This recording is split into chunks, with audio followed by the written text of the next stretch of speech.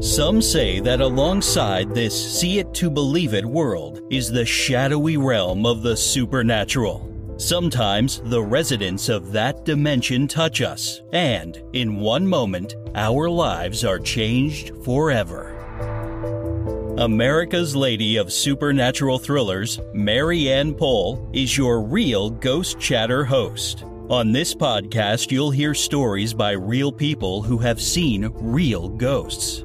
Gordon tells us about an unwelcome encounter with his dead father-in-law. And Lori tells us about a dead logger who looked for his wife and daughter for years after his death until she helped him find peace. Then there's Victoria, who shares her story of a long-dead pig, Edna June, who still watches over her ranch.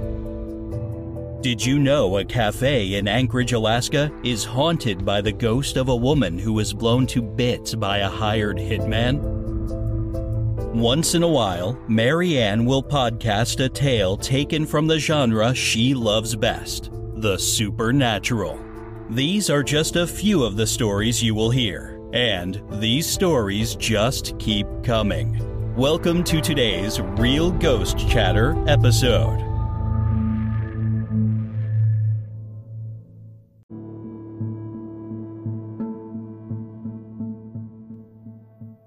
I'm Mary Ann Pohl, America's Lady of Supernatural Thrillers, a charter member of Author Masterminds, and your host on Real Ghost Chatter.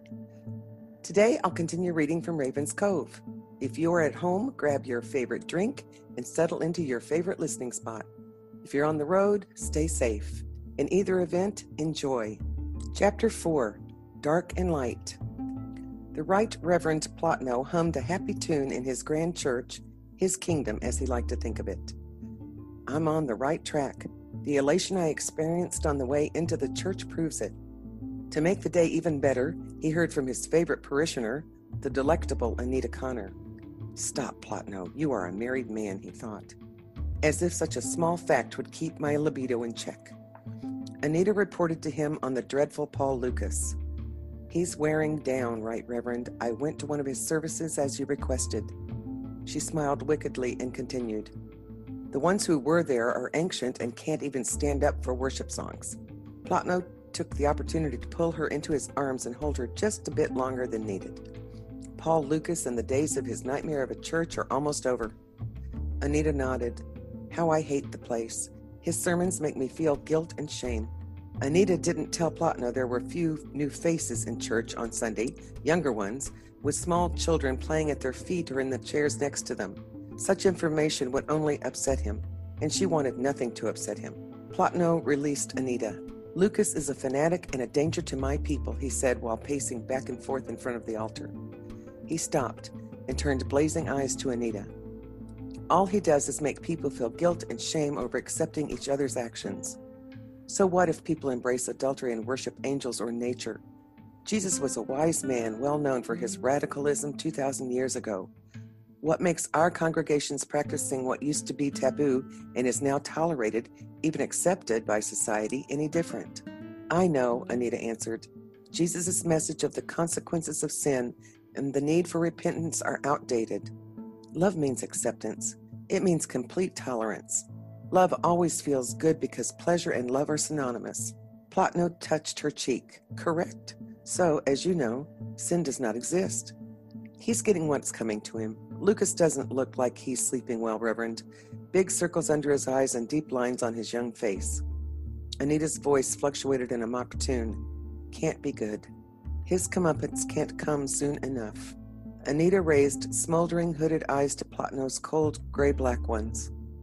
She longed to bury herself in his arms and watch those cold eyes turn warm as she nibbled his neck. Plotno held her gaze for a moment, then turned his eyes to the stained glass window, sending rainbows of color into the sanctuary. Seminary taught me to forgive, but there will be none for Paul Lucas. He teaches the wrong message, one which will destroy any tolerant progressive church. All are saved by faith, not by works. Horrible thinking. Lucas quotes nonstop from the Bible. He's just as outdated as it is. Why would people attend a church except to ensure salvation? They only need to attend church services every Sunday and Wednesday and give as much money to the Congregational Alliance as they can. And most importantly, Listen to my instructions because I am their spiritual guide. Then they will be saved. Yes, Reverend. He turned his attention back to Anita and caressed her arm. Such good news about the horrid little church. A thrill coursed through her body, bringing instant color to her cheeks. Reverend Plotno brushed back a stray hair sticking to Anita's eyelashes. She shivered in response. He smiled into her love-struck eyes and then released her gaze. You are a true asset to this congregation. Plotno turned to the altar to review his notes for Wednesday's sermon. He turned back. One more thing. I know how much you hate going there and listening to the blather Lucas is spewing, but dear one, I need you to go again. Anita deflated like a balloon. Plotno lifted Anita's chin, fixing his eyes on hers. Be strong, and you will be rewarded. She touched his arm. Not again, please. His heart quickened in response, thinking of what would come. Yes, again, he whispered as he bent to her ear. This time, and any time I ask you to. You know obedience is as important as tolerance. He nibbled her ear. Anita's knees weakened from his touch. She surrendered and hung her head. All right. Good girl. Now off with you. I must plan for tonight's study. Anita Connor turned, not sure if her unsteady legs would hold her weight. She tried a step. Reassured her limbs were okay, she strode to and out the heavy carved wood doors. This day is feeling fantastic, the Right Reverend mused. Fantastic indeed. The church door swung open for the second time. Plotno spoke without turning. What is it now? An unfamiliar voice boomed through the silence of moments before.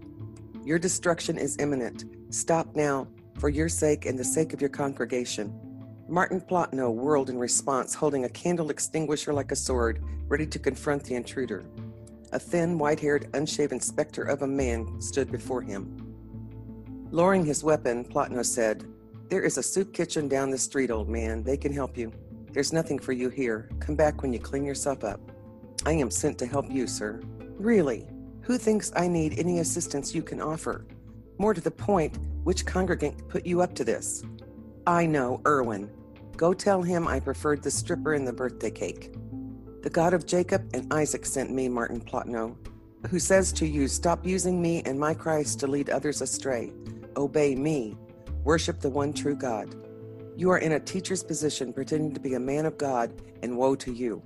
What would you know about God? You don't even know how to take a proper bath. God spoke through James in the New Testament, Mr. Plotno. Not many of you should presume to be teachers, my brothers, because you know that we who teach will be judged more strictly. Change, I plead with you, or your destruction is imminent. Anger rose in Plotno's throat. How dare you? An example of bad hygiene and a disciple of the streets speak to me in such a way. Do not step any farther into this sacred place, you sick old man. Get out. We don't allow your kind here. Josiah held his ground. I am a servant of the one true God, sent to give you this warning. May God have mercy on you. Josiah turned, cocked his head as if listening to an unseen voice, and turned back to Plotno. I have been instructed to clear something up for you. Whether you believe it or not, there is a hell, and not all go to heaven, even though our God does not will any to perish. You are deceived, and again I say, repent. Josiah marched to the back of the church, lifting his hand, waving it back and forth to part the black mist covering the door. It shot to one side before he walked through, a dark curtain blown by an invisible wind. The dark mist, Atromitus by name, vibrated with hatred, then fear at what he saw. An angel of God stood beside this man. Uriel. The angel turned and nodded. Atromitus? Atromitus bent his head to avoid the blinding light. After they passed, he raised his head, formed an invisible mouth, a deep red chasm where the black mist had been. A guttural, gurgling roar spewed out to sound the alarm, sending sleeping birds flying into the sky, crying in terror. No response. Now what, he pondered. A cunning demon, Atromitus, carried out Iconoclast's orders with ease. His ability to plan, though, bordered on non-existent. After a laborious mental exercise, a vicious smile broadened the black line of a mouth. I know how to warn Iconoclast and receive a commendation for my abilities to devise a strategy. Atromitus slid from the church door and retraced his earlier path up Main. Chapter 5. The Ultimatum. Atromitus slithered under the door of the New Age shop, wrapped his semi-transparent bulk around Mickey, and spoke. Get word to the one who allows you to have this place. the very one who has prospered you. The plan to complete the Congregational Alliance's good work is under attack. What do you want me to do? I have no patience with this idiot. Atraumatus shifted his form to a misty black rope. Miggy gasped for air and pulled at the invisible bindings for relief. In a fluid, violent motion, Atraumatus released him. Miggy fell to the floor, heaving. He found breath enough to whisper, "Forgive me, Great One. I am but a human. Please instruct me." He dropped into a prone position, face down. How I hate this mortal, Atraumatus thought. I should just finish him. He started to tighten around Miggy again, then relaxed. Iconoclast's instructions were clear. You can have him when I say, no sooner. Until then, do not harm him, or you will be no more. Atraumatus's desire to destroy Iconoclast rose to a feverish level, threatening to make him forget his assignment. His fear of Iconoclast and those loyal to the commander flooded him, acting as a tranquilizer, and squelched his desire for battle. He spoke to Miggy. Go to the top of Raven's Ravine at sunset. Do not enter the ravine. No, there are too many police. I will be questioned and become a suspect. Fool, go to Raven's Ravine at sunset or die now. Atraumatus tightened around Miggy again, compressing Miggy's bones. Miggy cried out. Small capillaries broke in his eyes. The mounting pressure made him feel as if his eyes would pop like overfilled balloons. He heard a distinct crack as something in his body gave way to the constraints. Atraumatus released him, and again Miggy fell to the floor, this time wailing in fear and pain. Shut up and heed my instructions. Go to the top of Raven's Ravine. Call down these words. I am a messenger sent by your great guard who protects the Congregational Alliance. Then continue with, your great guard says there is one who has come to this place, your place, who means to destroy you. He is strong in the Holy One and is accompanied by Uriel. You destroyed his family, and he seeks revenge. But, O Great One, no one can defeat you. Your messenger awaits your command. Sit down, cross-legged, facing away from the corpse mound. You will be instructed. Until you are told what to do, be quiet, be still, and do not venture onto the ravine path. If you do any of these things, you will die. Satisfied, Atraumatus stretched out, slid along the floor under the door and down the street to his post. The commander would be irate, he thought. It is good this creature will be delivering the news. Atraumatus shivered. The initial anger of the commander could be unrestrained. If Miggy becomes a sacrifice, so be it.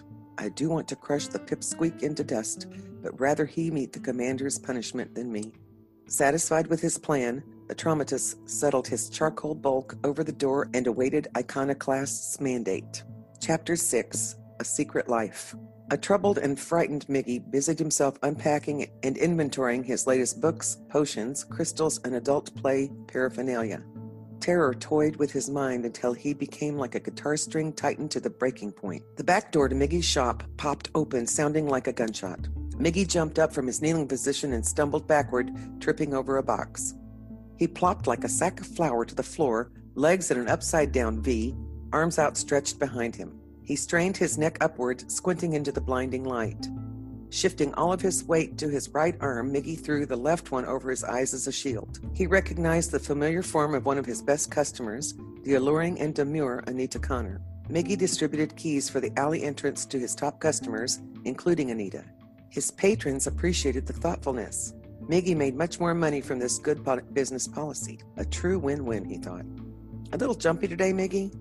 Got to get that door fixed. Sounds like a bomb exploding every time it opens. He pushed himself vertical in one motion. Anita studied him for a while, noticing the redness of his eyes and a nasty purple bruise rising on his right cheek.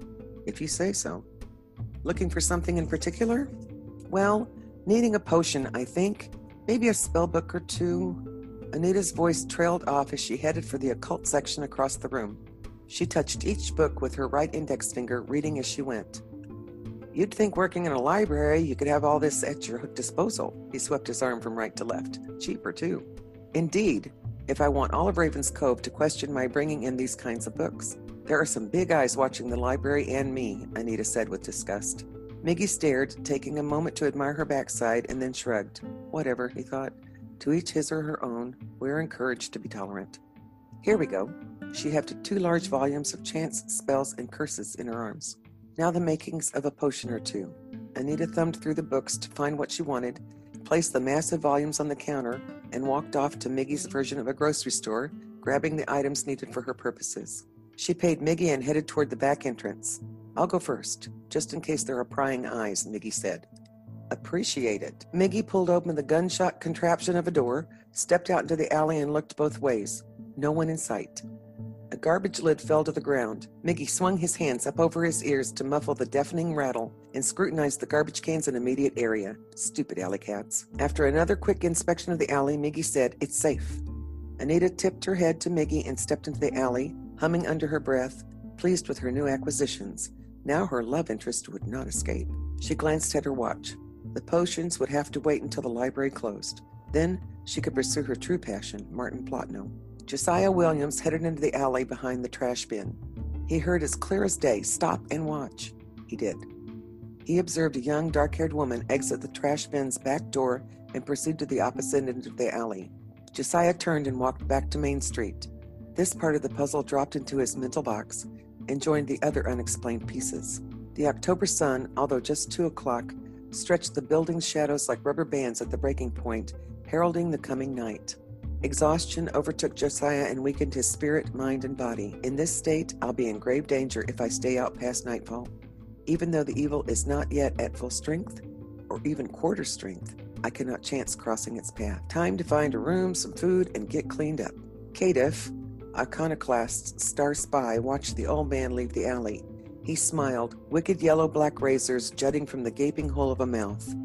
The old man, what a great prize for Iconoclast. He raced into the sky, small black wings carrying him to the ravine. If you enjoyed this podcast, I encourage you to share it with others you think would also be interested.